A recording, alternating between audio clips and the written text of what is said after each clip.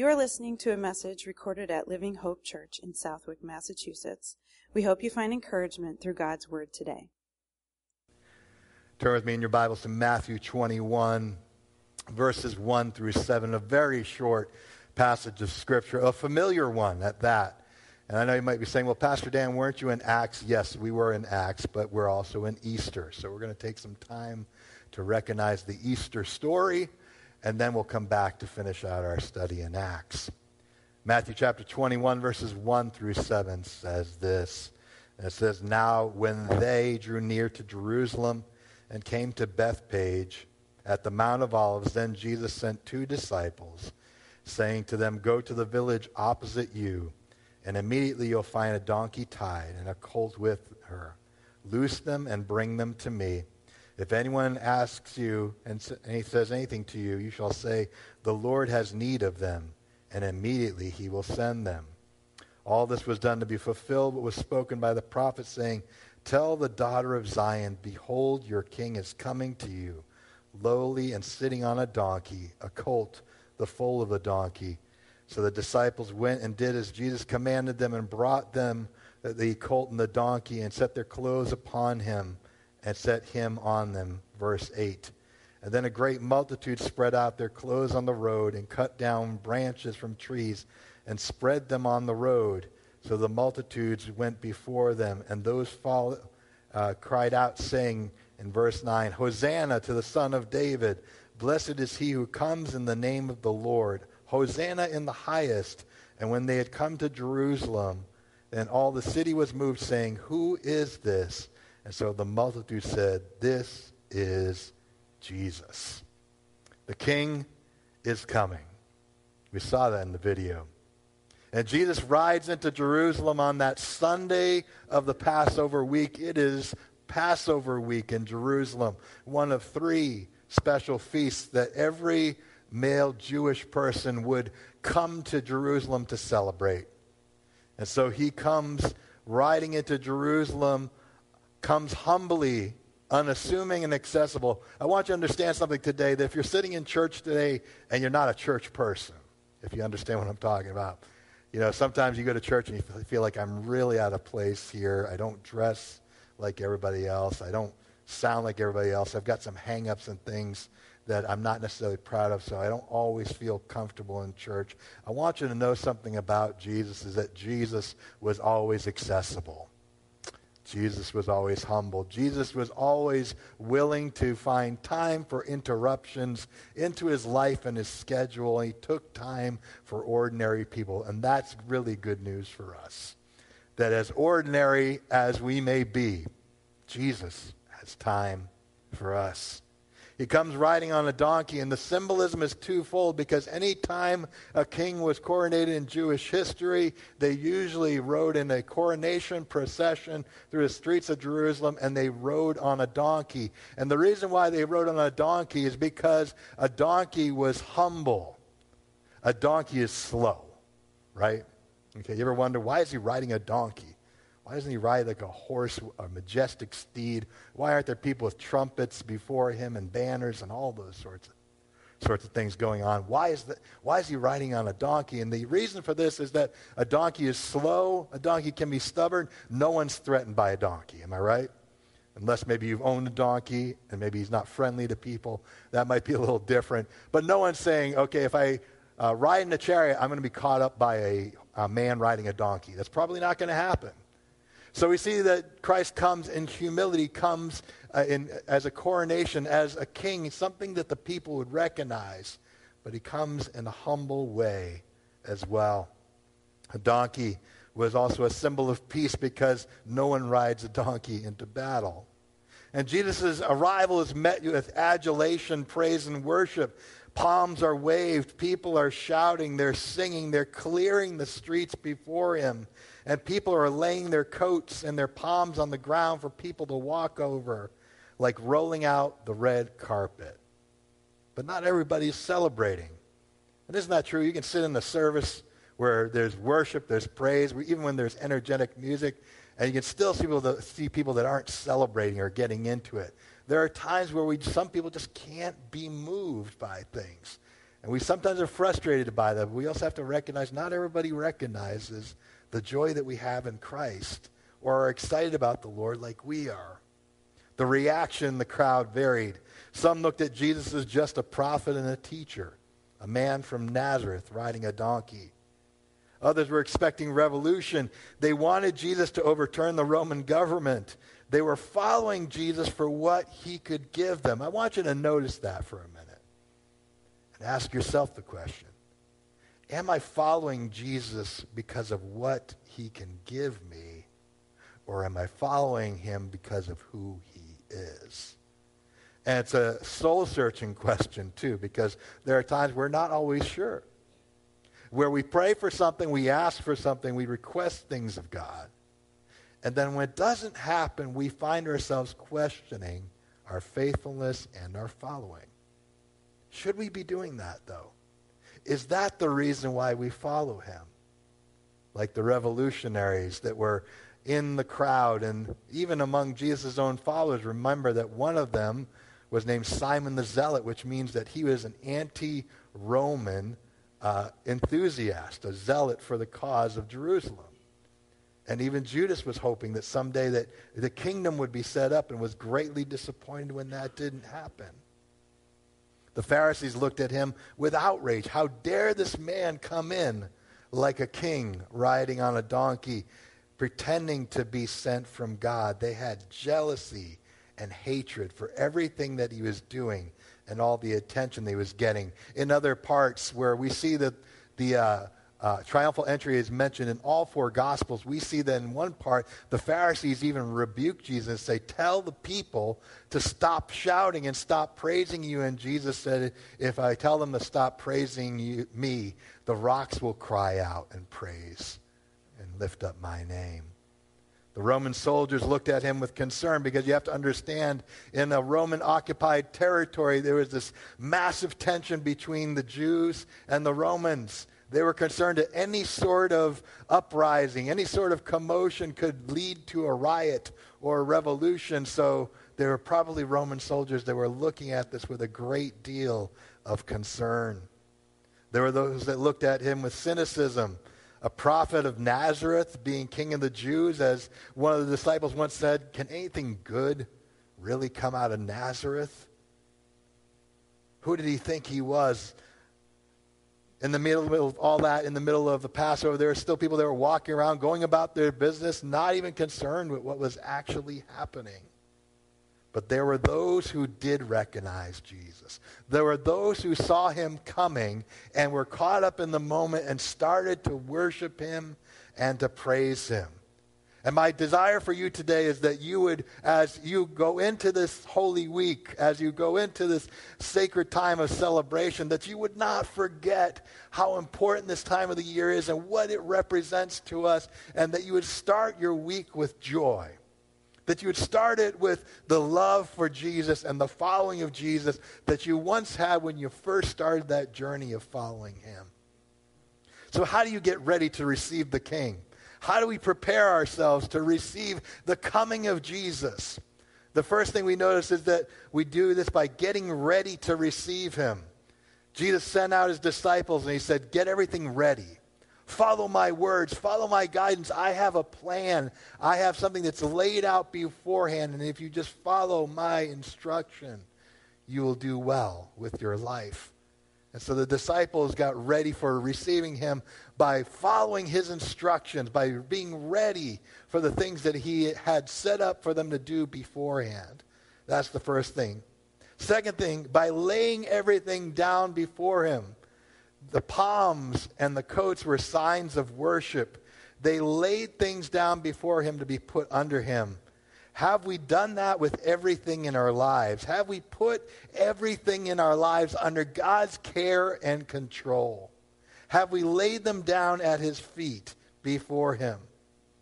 The people came displaying signs of worship and laid them down in a royal procession, clearing the road for him. And the people cried, Hosanna, which means Lord save. And they declared his kingship as if it were a coronation, and looking for him to be something they wanted him to be. But have you laid everything down before Jesus? Thirdly, by choosing to follow him.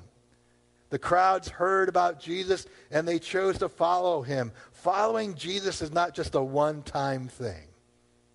Following Jesus is not a decision you make years ago when you were a kid and you decided to follow Jesus. Following Jesus is not just a prayer that you prayed when you were watching a Billy Graham crusade or that you were in a service. Following Jesus is not just something that you just do once and you're over with. Following Jesus is an everyday decision. Following Jesus is about being faithful to the Lord in every step of your life. And yes, there are times you stumble. There's times you fall.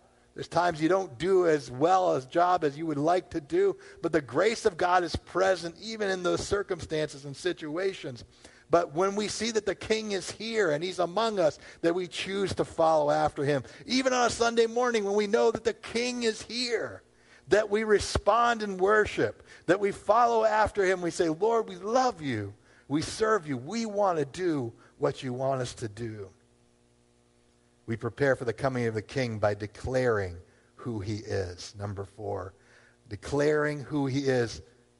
The people were crying out beforehand. They were saying, Hosanna, blessed is he who comes in the name of the Lord. Lord, save us.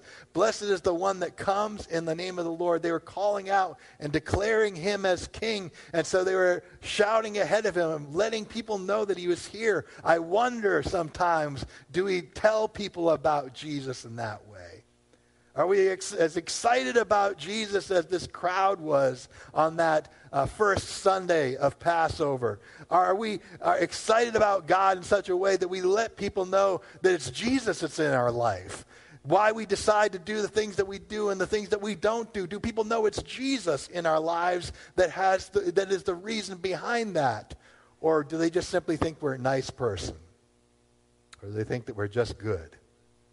Or do they know the reason for the hope that we have and why we do the things that we do?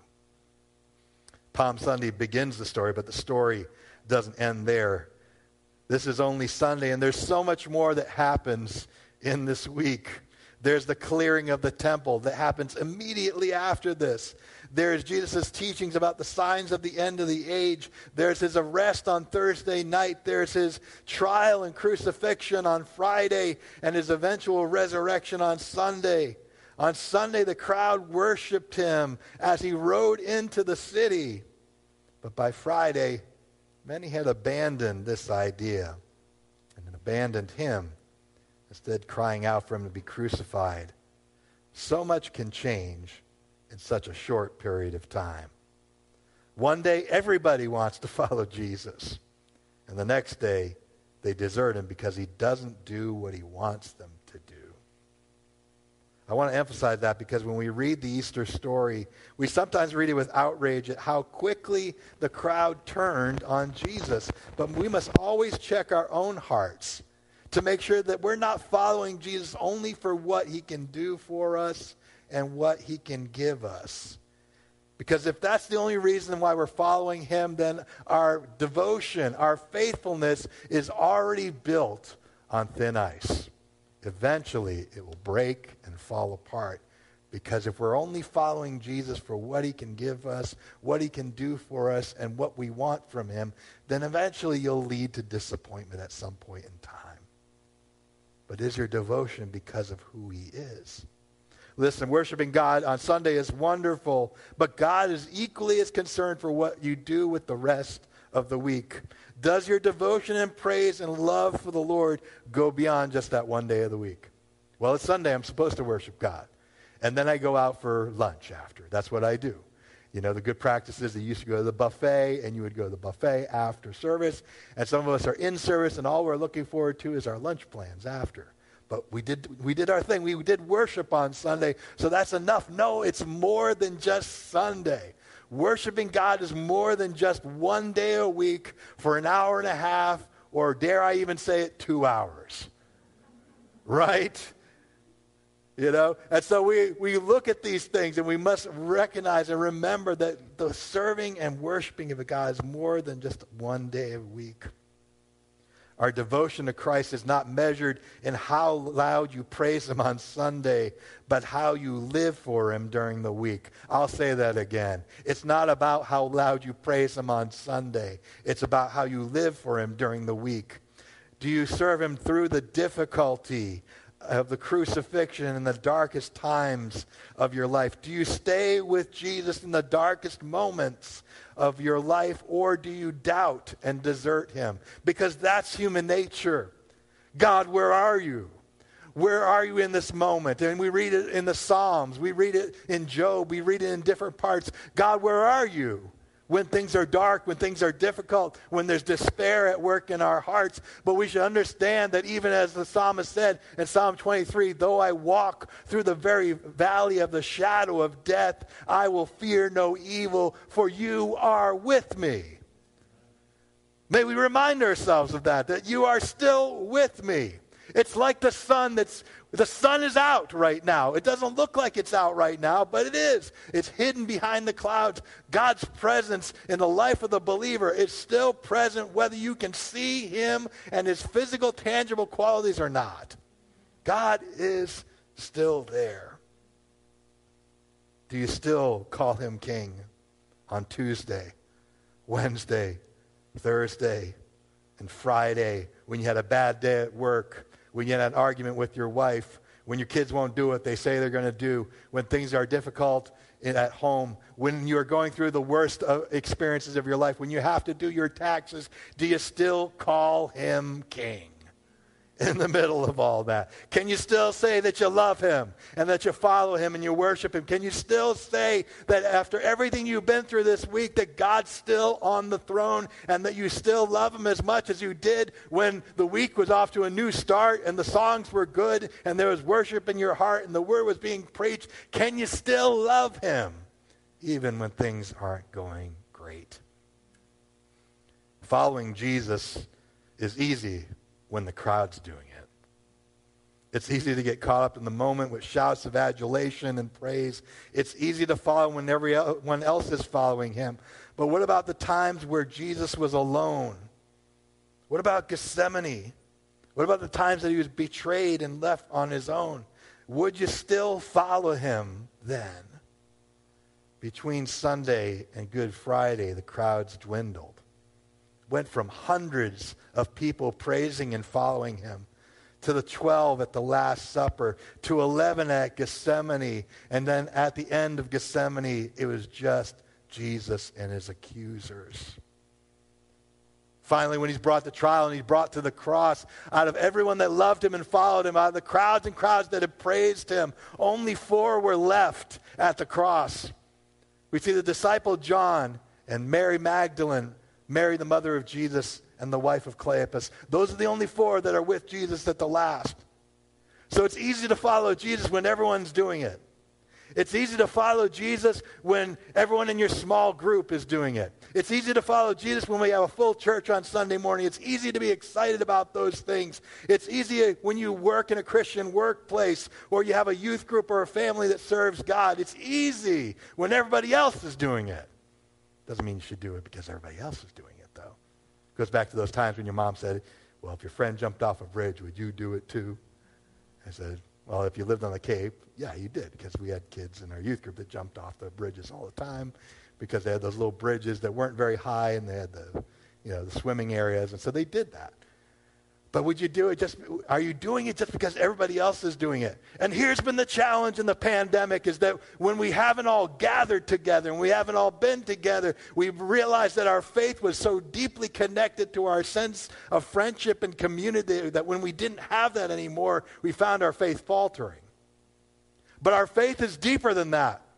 And your faith will have to take a deeper stand as you go through life because you have to understand that there will be times where you'll have to go through things alone. Not alone with God, but just sometimes there are places in your life and struggles that you go through that no one's going to understand, that no one else is able to go with you. There's going to be times where physically in your body you're in pain or you're sick or you're dealing with different things or you're dealing with stresses in your life or challenges that no one else can know about because they're controversial, shameful, and you walk through those journeys on your own. But there are going to be times where you have to do it by yourself, Whether you're a single mom or you're a divorced dad or you've gone through difficulty or you're facing pain in your body or surgery or a terminal illness, there are things that sometimes you have to go through by yourself that no one else will understand. But is God still on the throne, even in the middle of that? Has any of that changed who he is? Has he abdicated his throne? Has he stepped down from his position? Has he resigned from his position and said, what you're going through is too much. I can't possibly handle it anymore. We see a culture today that quits. People are quitting on life. They're quitting on jobs. They're quitting on church. They're quitting on marriages. They're quitting on their family. But would God quit on you? No. So we ask ourselves, are we still faithful even after Sunday has passed? What will you do when you go through the darkest and most difficult times of your life? What happens when you go through your own personal Gethsemane or your own personal Golgotha, where things get dark and things get difficult and things seems like death is surrounding you? Will you still follow him then? When following Jesus gets difficult, will you stay with him all the way to the end? Because as dark as Good Friday looks, there's a victory coming on Sunday. You see, Palm Sunday is not the measure of a believer's and follower's devotion, but rather the measure of a believer's devotion to the Lord was not those who were looking for him on Palm Sunday, but those who were looking for him on Resurrection Sunday, because that was a smaller group, you see. Hundreds of people were praising and calling out and worshiping Jesus on Palm Sunday. But by the end of the week, when they realized he wasn't what they thought he was going to be, or that he wasn't going to do what they thought he should do, they turned on him. But the measure of your devotion is, are you with him even after all that? And when it says that the tomb is empty, are you looking for him still? It's easy to get caught up in the crowd, even when the crowd turns. The same crowd, many of the same people that had worshipped Jesus on Sunday were now calling out for his crucifixion on Friday. On Sunday, they call for him to be crowned, and on Friday, they call for him to be crucified. And that's how quickly the hearts and minds of people can change. That's how fickle human beings can be. When Jesus doesn't turn out to be what they want him to be. Minds are changed by situation and circumstances. The kingship of Jesus, however, is not undone by the fickle nature of humanity. Why? Because man did not give Jesus his kingship. Jesus is not an elected official. We didn't vote Jesus into kingship. Okay? He wasn't a tribal leader that his fellow tribesmen exalted him to a place of kingship. In fact, when people tried to make Jesus king, an earthly king, he often resisted that and withdrew. He didn't want people to make him king. He didn't want to be a king among men. So the kingship of Jesus is not because of anything we've done. Whether you choose to acknowledge Jesus or not does not make him king. It does not cancel his kingship, because his kingship is given by God himself. The Father has imparted that unto him. His position is irrevocable. His position is secure. Why? Because it is given by God himself. No act of man can undo it. Nothing can change it. It has been established from the beginning of time and is set in stone. Jesus, before Pontius Pilate, said that his kingdom is not of this world. He said to his disciples that he lays down his life only to take it up again, willingly of his own accord. So the lordship and kingship of Jesus doesn't come from us. It comes straight from the Father above. And he has given Jesus all power, authority, wisdom, and strength, both now and forevermore. So whether we acknowledge him as king or not doesn't affect the fact that he actually is king. It just affects whether or not we recognize him as king over our lives. Whether we look at him as just our Savior who saves us from our sins, or as our Lord, the one that we pledge allegiance to and follow. Can I say this today? You can't really call Jesus king unless you're willing to give him everything. To call Jesus king means that there's no one higher, there's no one greater in all of creation and in all of your life than him. Nothing, and I'll say it again, nothing is more important than following him. And that everything in your life is placed before him. That he is first in your decision making. He is first in your worship. He is first in your love and devotion. To say that Jesus is king is not just simply something that we get caught up in and we celebrate just one time a year on Palm Sunday. When we say Jesus is king, you say, God, what do you want me to do? This situation is difficult. What do you want me to do? And then when he tells you to do it, actually do it.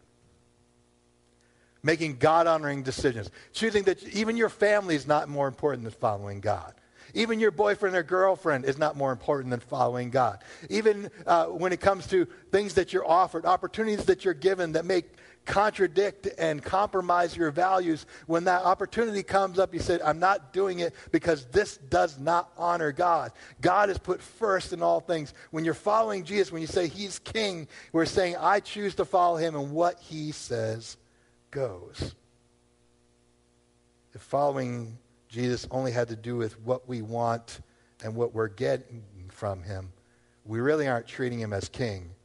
What we're really treating him as is servant. We've got the roles reversed. Jesus, I want you to do this for me.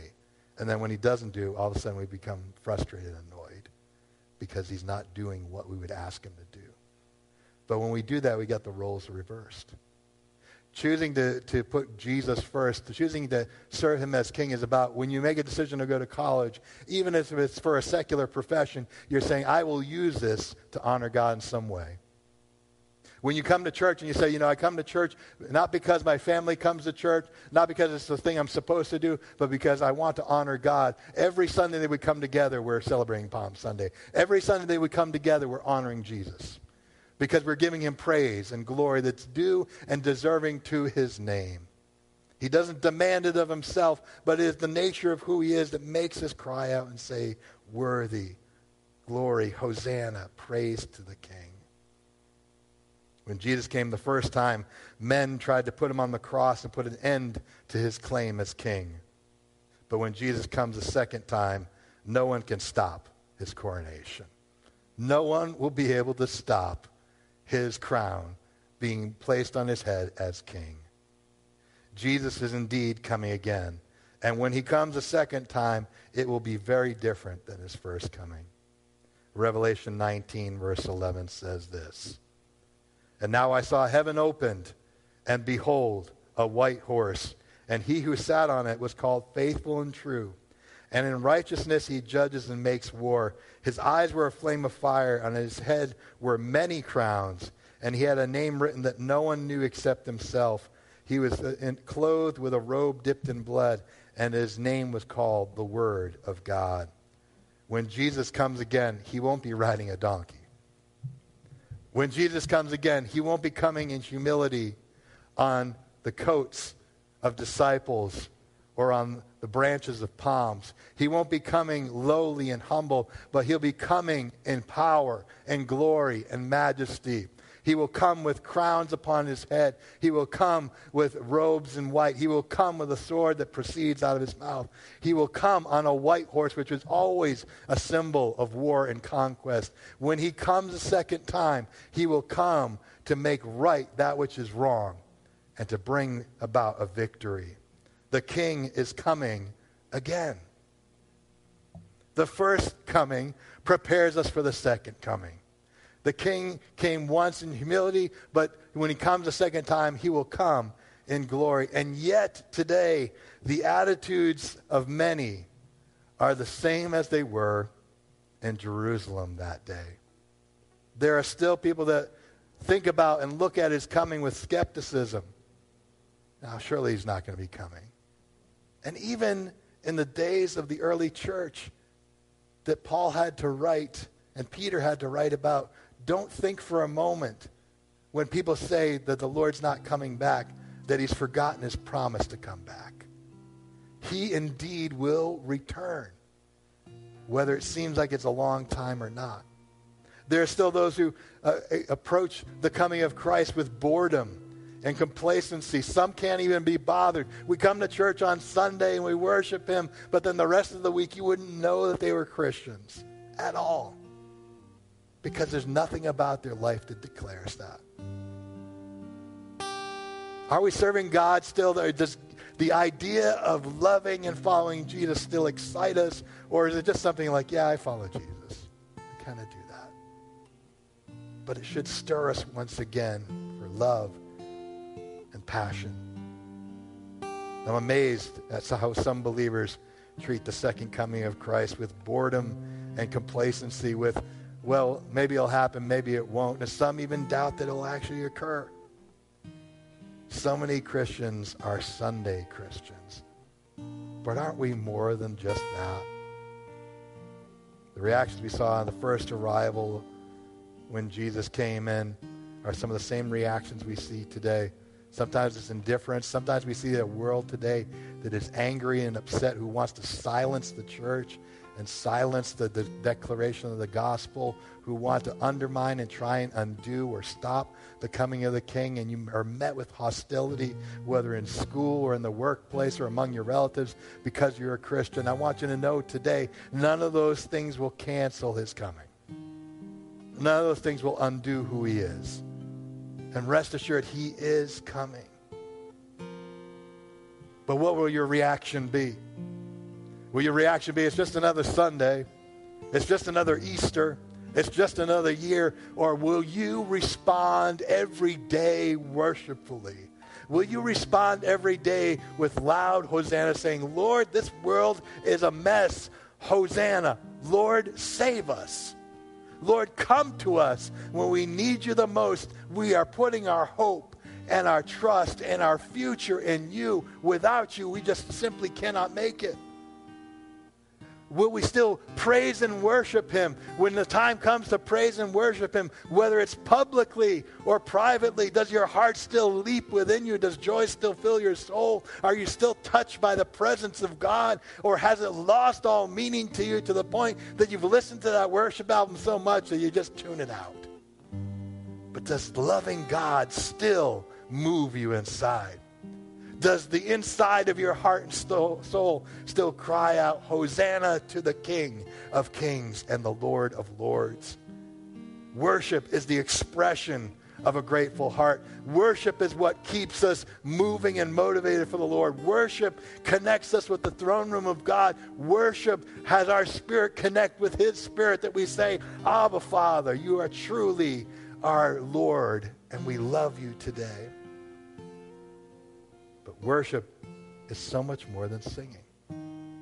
What if we can bow our heads for a moment, just a moment of honest reflection, with our eyes closed without anyone looking around? I want to ask you a question. Worship is so much more than singing. Palm Sunday reminds us that it wasn't just about shouting and singing and dancing and making way for the Lord. Those things are important. But I want you to think about what they did too. They laid things down before him.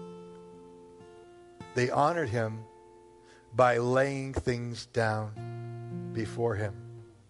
And they allowed him to walk over them, showing that he is in control, giving place to him, letting him be over those things they laid down.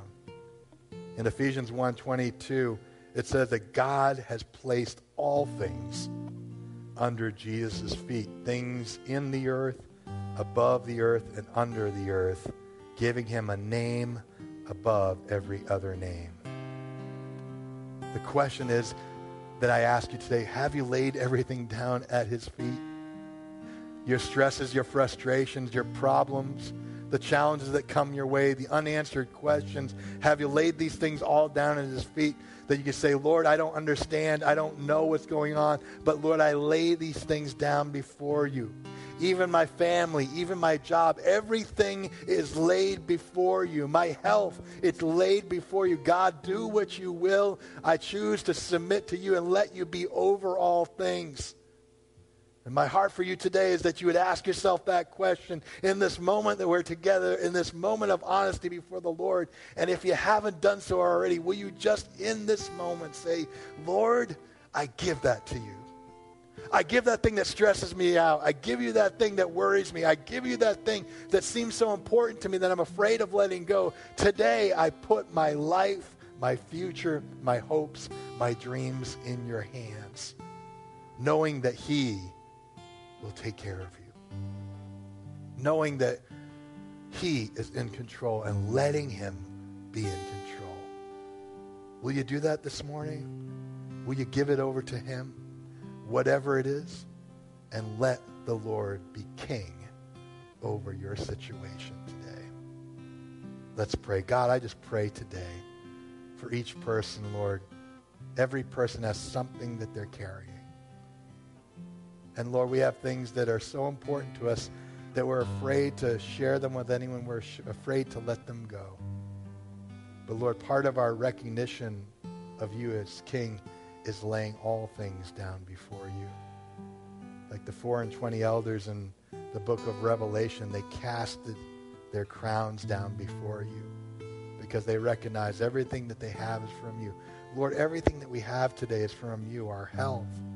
Lord, the money in our bank accounts, Lord, the family we have, Lord, the blessings of salvation, everything that we have comes from you. So I pray today for those that are here, and as they've been thinking, as they've been contemplating and praying, Lord, maybe there's some things that you're putting your finger on right now that they need to lay down before you. And I pray that they would do so and trust your leading, your guiding, and your care. Lord, work in each person's heart and life. And may we truly rejoice, Lord, knowing that you are not just our Savior. You're not just someone who saved us and cleaned us up and gave us a new life, but Lord, that our hope and our future is in you. So, Lord, may we submit to you not only today, but every day following. I ask this in Jesus' name. Amen. Thank you for listening. We invite you to join us Sunday mornings to worship with us. We are located at 267 College Highway in Southwick, Massachusetts. For more information about Living Hope Church, visit us online at www.livinghopechurchag.org.